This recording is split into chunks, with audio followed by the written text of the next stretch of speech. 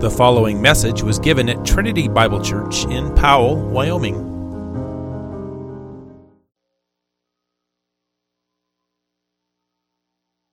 See Christ in His Word. If you have your Bibles, I invite you to open them to the book of Galatians, to Galatians chapter 3. We continue to make our way through this book. Today's passage is Galatians 3, verses 23 through 29. Galatians 3, 23 through 29. Let's now give our attention to God speaking to us in His holy and eternal Word. Galatians 3, beginning in verse 23. Now before faith came, we were held captive under the law, imprisoned until the coming faith would be revealed. So then, the law was our guardian until Christ came, in order that we might be justified by faith. But now that faith has come, we are no longer under a guardian. For in Christ Jesus you are all sons of God through faith. For as many of you as were baptized into Christ have put on Christ. There is neither Jew nor Greek. There is neither slave nor free. There is no male and female, for you are all one in Christ Jesus. And if you are Christ, then you are Abraham's offspring, heirs according to promise.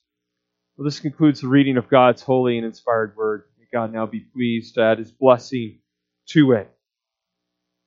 Well, if you do a Bible reading plan, you'll spend a lot of time in the Old Testament. I believe the Old Testament's about 76% of the Bible.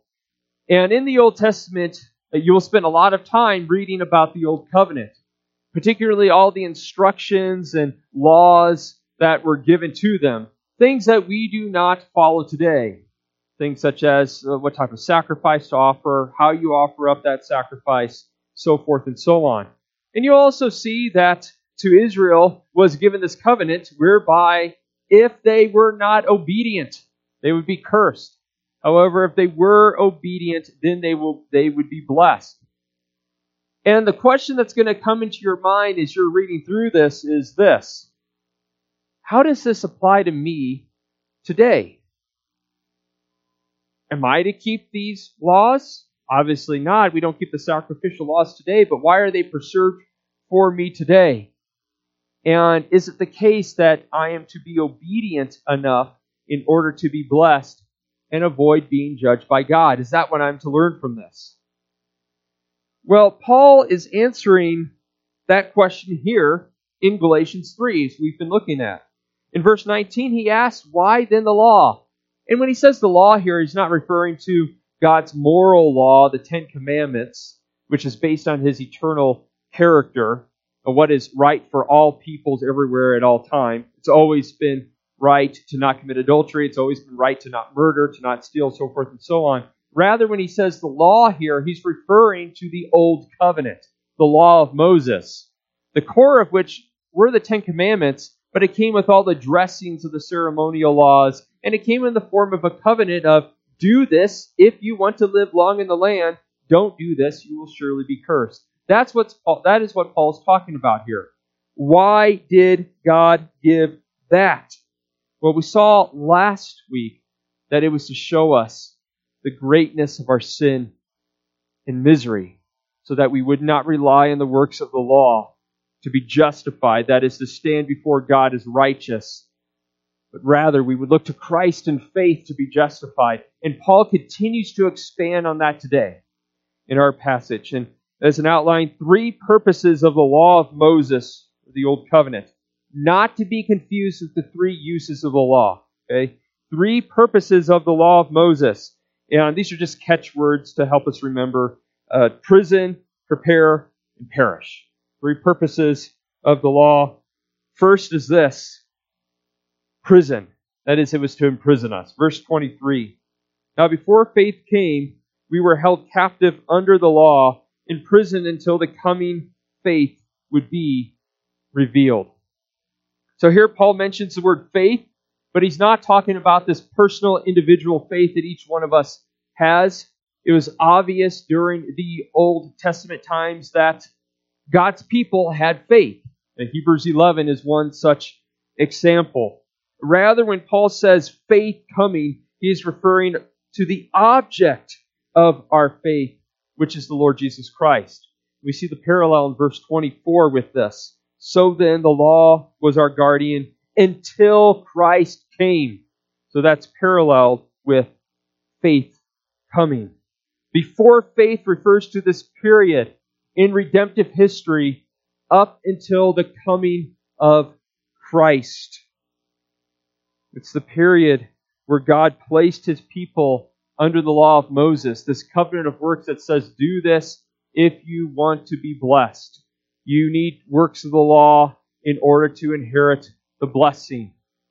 Now, the blessing was not heaven itself, neither was it salvation under the old covenant, the law of Moses. Rather, the rewards were earthly.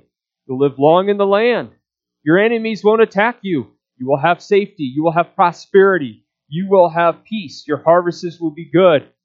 Your women will bear children, so forth and so on. That was under the old covenant. These were the blessings that they were to obtain if they obeyed. But the curses were, you're going to be thrust out of the land. You're going to be given over into your enemy's hand. But these were earthly. These were earthly. These were physical pictures. These were types of spiritual realities. For example, the land of Canaan pointed to the heavenly Canaan, the heavenly Jerusalem. Entering their rest in Canaan pointed to God's people entering their rest eternally in heaven. These were types. But what was the point of God putting His people under a law of works if He knew that they couldn't do it as they're fallen sinners? God is not fooled. God was not surprised when they failed utterly. But why did He do it? Well, it is as our verse says, to hold us captive under sin, or under law. It was to imprison us. It was to throw us in prison. To throw us in a spiritual prison. The reason why someone is thrown in prison is because he broke the law. Now, of course, that's outside of dictatorships and that sort of thing, political enemies. But commonly, the reason why somebody is thrown in prison is because they violated a law. And they must stay in prison until the requirements of that law are fulfilled. 20 years in prison if you do this, 10 years in prison if you do this. Until that is paid for, they are locked up in prison. Well, this is what God did by giving this law.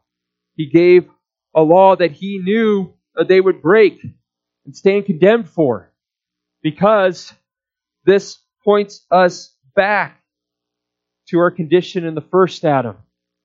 To Adam was given this positive commandment. That is, it was added on to the moral law, and that is, don't eat from the tree. He ate, failed, he stood condemned, and we all stood condemned in him. And to picture this plight, the status of condemnation that we are under, being born in Adam. God gave this law. God gave this law which was always right, which always needed to be fulfilled. He made it explicitly clear. Don't worship any other god. And if you do that, you won't stand condemned. If you do, you'll stand condemned. And of course, He gave other laws. And what happened almost immediately? They failed. And they stood condemned. And this highlights our plight as well.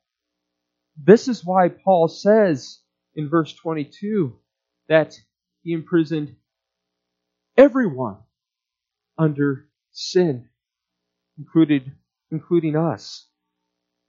The law is to show us the greatness of our sin and misery, to show us that we stand condemned, to lock us up until somebody fulfilled the law for us.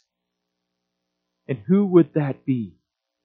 Who would come and release us from this spiritual prison? Well, the prophet Isaiah lets us in on who that would be. Gives us a clue. Isaiah 61, there's this person speaking, and this person says, "The Spirit of the Lord God is upon me, because the Lord has anointed me." So this is an anointed one. This is the anointed one, which means Christ. And He has anointed me to proclaim liberty to the captives, the opening of the prison to those who are bound. This is the Christ. This is the anointed one who would come and open up the prison to those who are bound. That is, to those who are in prison. When did we see Christ do this in His earthly ministry? He run around and open prison doors and say, "Leave, you're free to go." No, we never saw Him do that. In fact, this is why John the Baptist was a bit confused. Because John the Baptist was bound in prison. And he said, are you the one to come? If you're the one to come, then why am I in prison? Well, it's because Christ would come and release us from our spiritual prison. That is standing under the condemnation of God for having violated His law. It's talking about releasing people from their spiritual bonds. What does it look like to be in spiritual prison? Well, what it looks like to be in spiritual prison is to be under the sentence of death. It's to be dead in your trespasses and sins. Being born dead in your trespasses and sins is a punishment. It's not natural. It's part of God. When God says to Adam, "In the day that you eat of it, you will surely die," it's not only physical, where now He's returning to the dust. It's also spiritual. Spiritually dead. Dead in your trespasses and sins. Therefore, a captive of Satan. Under the condemnation of the law, you stand dead. And of course, that's going to eventually lead to eternal death unless God intervenes. It's like an inmate on death row. His final punishment is coming, but in the meantime, he is in prison. He's a dead man walking, and that is the way we are by nature, dead in our trespasses and sins. How are we released from that? Well, Jesus is the one who comes and fulfills the law for us prisoners. He is the one that fulfills the righteous requirements of the law. He fulfills, "Do this and live." And He did it. He obeyed the law personally, perpetually, and perfectly, and He did it for us so that we would get credit for His righteousness. And then He goes to the cross and He pays the penal requirements of the law. He is crucified in our place. And the fact that He fulfilled the whole law is evidenced by the fact that He rose from the dead. He did not stay dead. Death could not hold Him because He had paid the penalty in full. And so He came out of the grave. He rose to newness of life, to eternal life. And we who are in Christ, we who have Christ as our representative, have been raised to this new life with Him. Because He fulfilled the law for us, we are no longer dead. We are alive together with Christ. We have eternal life now. And we will have the fullness of this life in the world to come. So the law shows us the greatness of our sin and misery. It shows us that we are under condemnation. It expresses to us why we stand condemned. So that we can look to Christ, to the one who would fulfill all righteousness for us. And therefore, be justified by faith. That is, declared righteous, declared just, declared as if we had kept the whole law perfectly without ever having kept it. We receive it by faith. And so, the law is meant to show us our guilt, our inability, and to show us our need for Christ. And this brings us to the second purpose of the law. That is, it is to prepare us for Christ. Verse 24. So then, the law was our guardian until Christ came, in order that we might be justified by faith. Paul says that the law, the Old Covenant, was our guardian. Now, almost every major translation uses a different word here. The King James Version uses schoolmaster, the NASB uses tutor, and what's going on is that the English translators are trying to find a word to describe a practice that went on back then that we don't practice today. There's no one-to-one parallel to describe this guardian. The Greek word Paul used here is pedagogos, from which we get the word pedagogue. So you could see tutor or schoolmaster. However, what this referred to back then was either a hired person or a slave who was responsible for training a child. It was like he was the personal trainer of the child, not for physical exercise, but for just teaching him the ways of life, the basics of life. Perhaps nanny is the best parallel or closest association we have in our day. But his responsibilities would be primarily to train the child in basic logic, arithmetic, writing, ethics. They didn't have a public school system back then, and so this was the way that they learned. And this pedagogos was responsible for disciplining the child when he misbehaved, to keep him in line, really to prepare him for life until he was mature enough to receive the inheritance that the Father had promised to him. And so this was until the time that the child became an adult. He was therefore ready for the inheritance. And this is what Paul says the Old Covenant is for the people of God. It was put in place during the stage of redemptive history before the coming of Christ in order to train us and prepare us for Christ. And it did this by putting God's people under a law that says this is what is required for righteousness. This is what God expects. Personal, perpetual, perfect obedience, or you are cursed. And this is something that you cannot achieve. If you try it, you will fail. Every time you try it, you're going to get whipped. You're going to get beat. It's like touching a hot stove. It's going to burn. It's meant to teach us a lesson so that we will flee to Christ. Many of us have had children that have done something foolish, and they got hurt doing it. They suffered major consequences doing it. And we say, well, at least they learned their lesson. This is what the Old Covenant is about. Try to do this. Try to rely on the works of the law. You're going to learn your lesson. It was a big, grand lesson for all of us to learn. That's why it's recorded for us in Scripture. And so the law of Moses also showed us what would be needed for forgiveness of sins in order to approach God.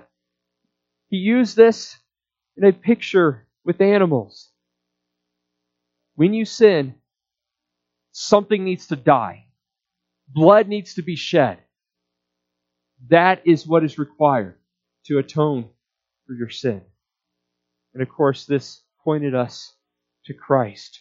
This pointed us to the need for high priest to offer up on our behalf a sacrifice. It pointed to the need for cleanliness, to have our sins washed away.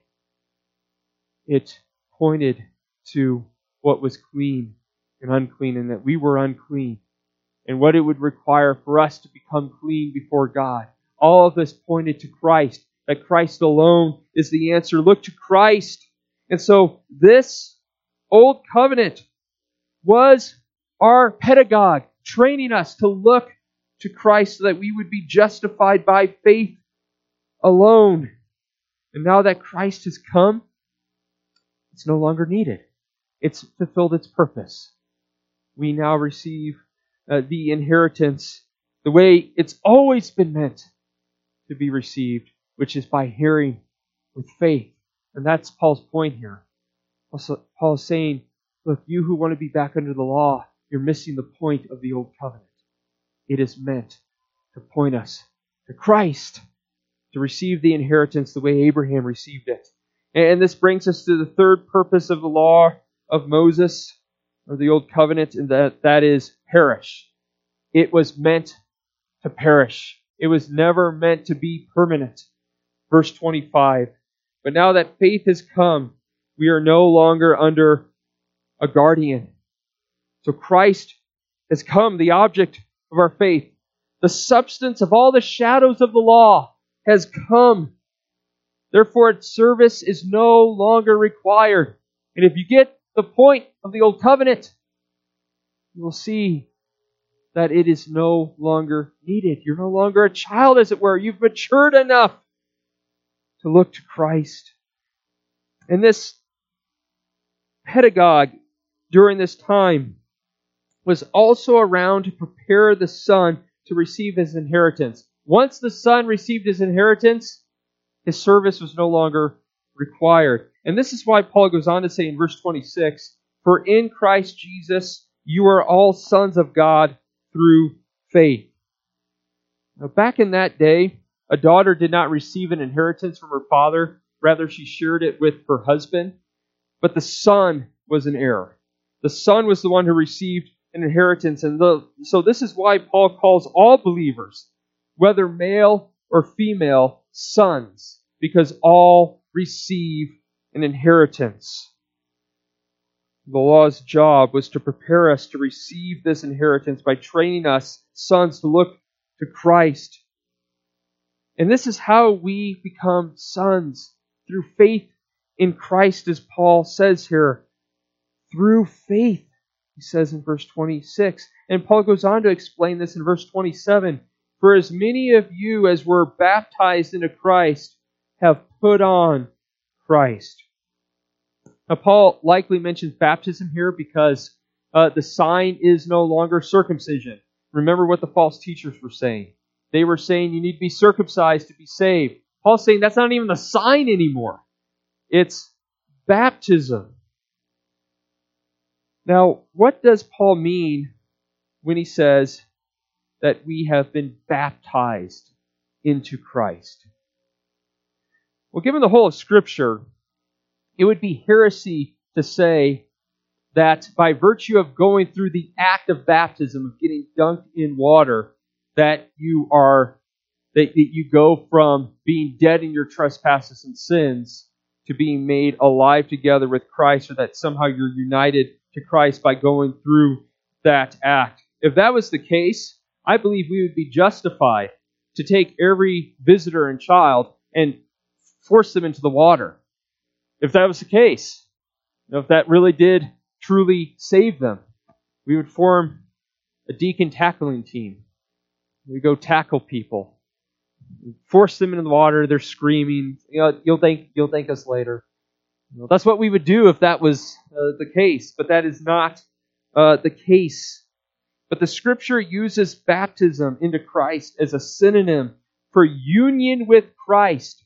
Union with Christ is that invisible but very real spiritual connection or bond, inseparable bond, unbreakable bond that we have with Christ, where we become one in spirit with our Lord, so that what happens to Christ happened to us. And the phrase that Scripture uses for union with Christ is in Christ, or in Him.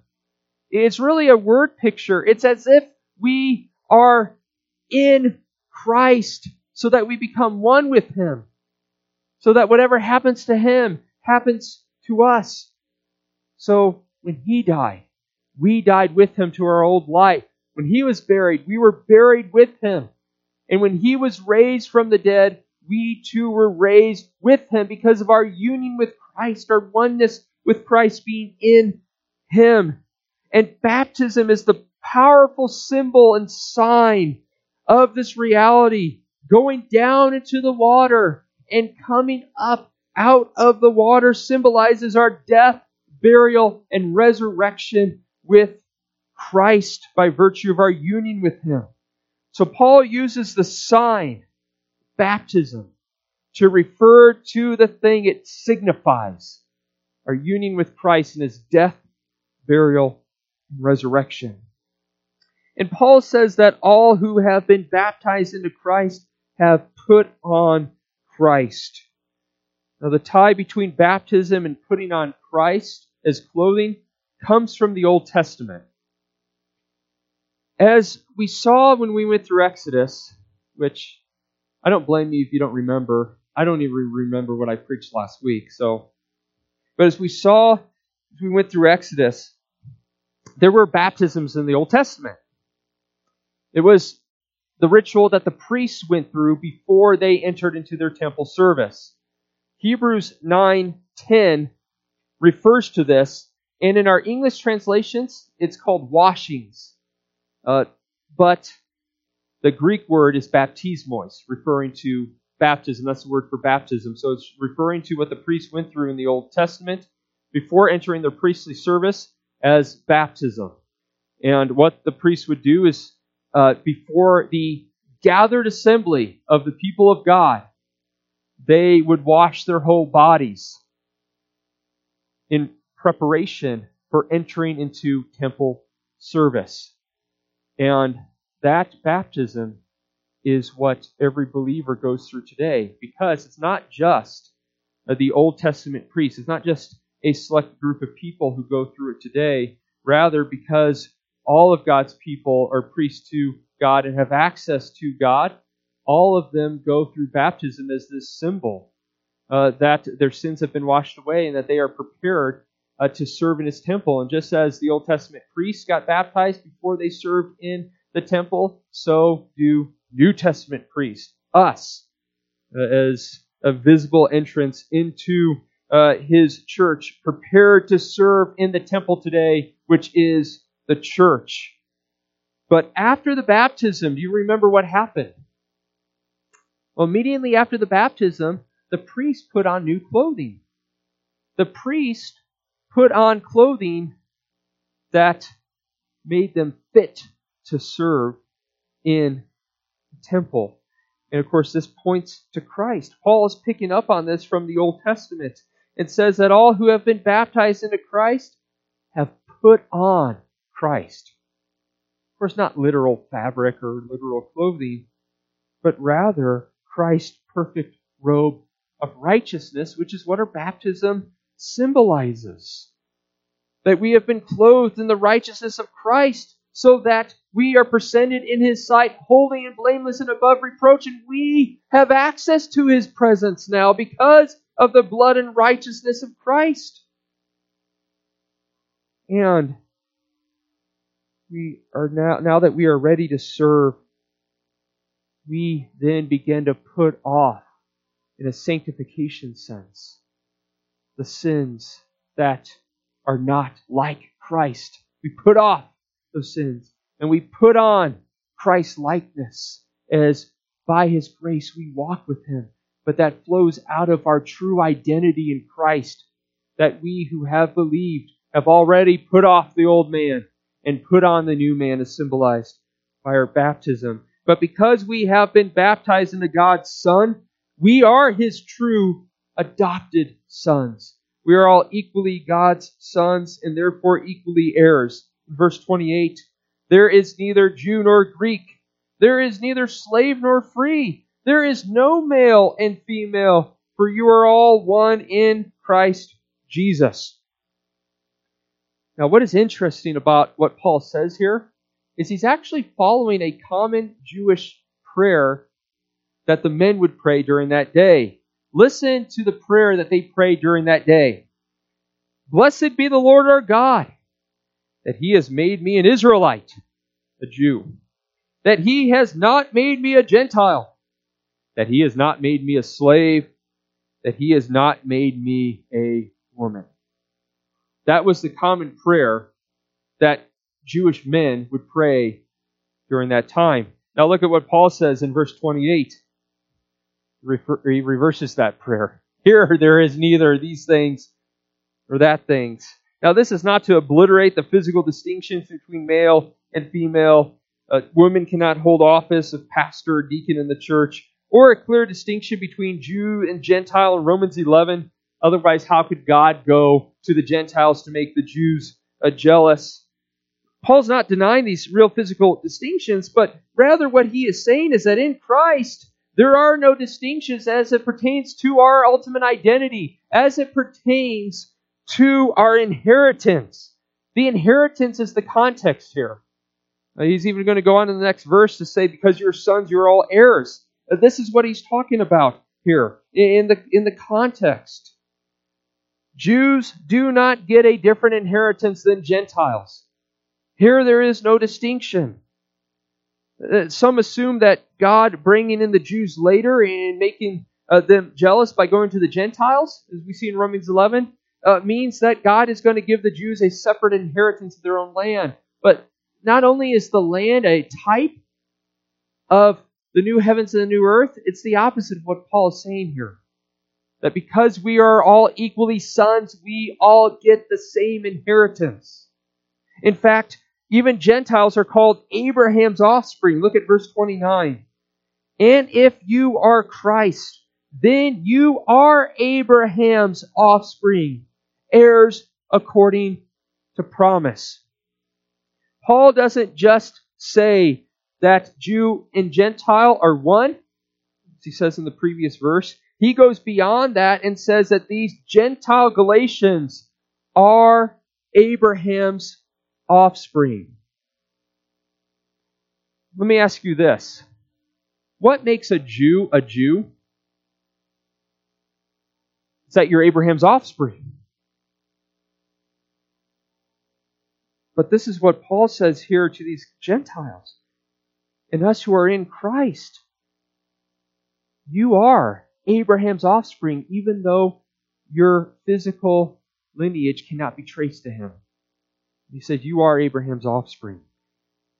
And then elsewhere, Paul will say that physical descendants of Abraham are actually not Abraham's offspring. In Romans 9, when Paul is answering the question, has God's promises failed to the Israelites? He answers that question by saying, all those who are from Israel, these are not Israel.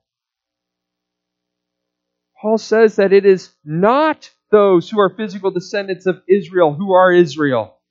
And he goes on to say, and not all are children of Abraham because they are his offspring. This means that it is not the children of the flesh who are the children of God, but the children of the promise who are counted as his offspring. So just because you are related to Abraham in the flesh, a physical descendant, does not make you his offspring. This is why Jesus could tell the Jewish Pharisees in John 8, you are not Abraham's children. You're not doing his deeds. And this is why Paul says in Romans 2 that a Jew is one inwardly, and circumcision is not a matter of the letter, but of the heart by the Spirit. This is also Paul's response to the Galatian heretics who are saying that you need to be circumcised to be counted as part of God's people. Paul is saying, you are Abraham's offspring. You are a true Jew if you are in Christ. You have received the circumcision of the Spirit. It is because they are in the offspring of Abraham, to whom all the promises were made, and in whom all the promises are yes and amen. That is why we are co-heirs with Christ. What Christ gets, we get. And this also brings up another issue. We tend to focus on our earthly identity in the church, don't we? Anytime someone says, I don't fit in this group, I don't fit in the church, usually it's followed with because of some earthly identity. I'm single, not people my age, they're not in my lot of life, my demographic. And while it's good to be with people your age and to be in others who are in your demographic, yet that is not our ultimate identity. Our ultimate identity is not earthly, it's spiritual. It's that we are one in Christ. That in that sense we have just as much in common with a single person as a married person. That we all do fit in. because we are one body in Christ. And when we understand our spiritual and ultimate identity of being in Christ, then we get that. Then we get it. The point of the law of Moses, the Old Covenant, is to point us to Christ. It was preserved for us in the Old Testament so that we may learn from it about the greatness of our sin and misery, so that we dare not trust in our own righteousness. It is like Faithful in Pilgrim's Progress, who met this man Moses and kept getting beat by this man Moses. And Faithful cried out for mercy and said, "Oh, please stop beating me. I cry out for mercy." And the man Moses responds and says, "I don't know how to show mercy." And then kept beating him over and over again. And this is what it's like to be under the law. You keep getting beat for your sin. Your conscience is constantly afflicted or distressed because of your lack of righteousness. And the way you try to stop getting beat is to try to do better. It's to try to get your act together. And the more you try, the more you fail, and the more condemnation you sense. But as it was with Faithful, the way out is the one who, as it says, came by and bid him forbear. That is, came by and made him, Moses, stop. The one who came by and made Moses stop is Christ. It's Christ because He is the only escape from the brutal beating and condemnation of the law, because Christ is the one who took the beating of the law for us. He is the one who stood condemned. He is the one who satisfied the law. Therefore, there is no condemnation for those who are in Christ Jesus. Believer, if you are in Christ, understand that the law cannot condemn you. The law can never condemn you.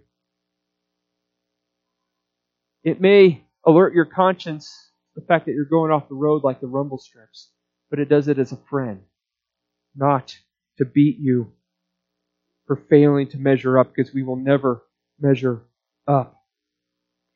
So the law is meant to point us to Christ, to be justified through faith in Him alone, and then and only then do we go to the law, that is the Ten Commandments, as a guide and friend who directs our path in grateful obedience as those who have been justified and no longer stand condemned.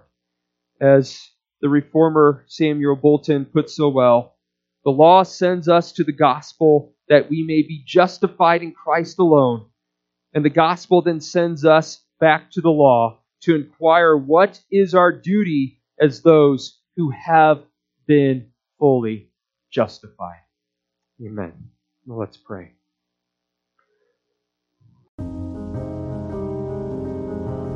You have been listening to a message from Trinity Bible Church in Powell, Wyoming.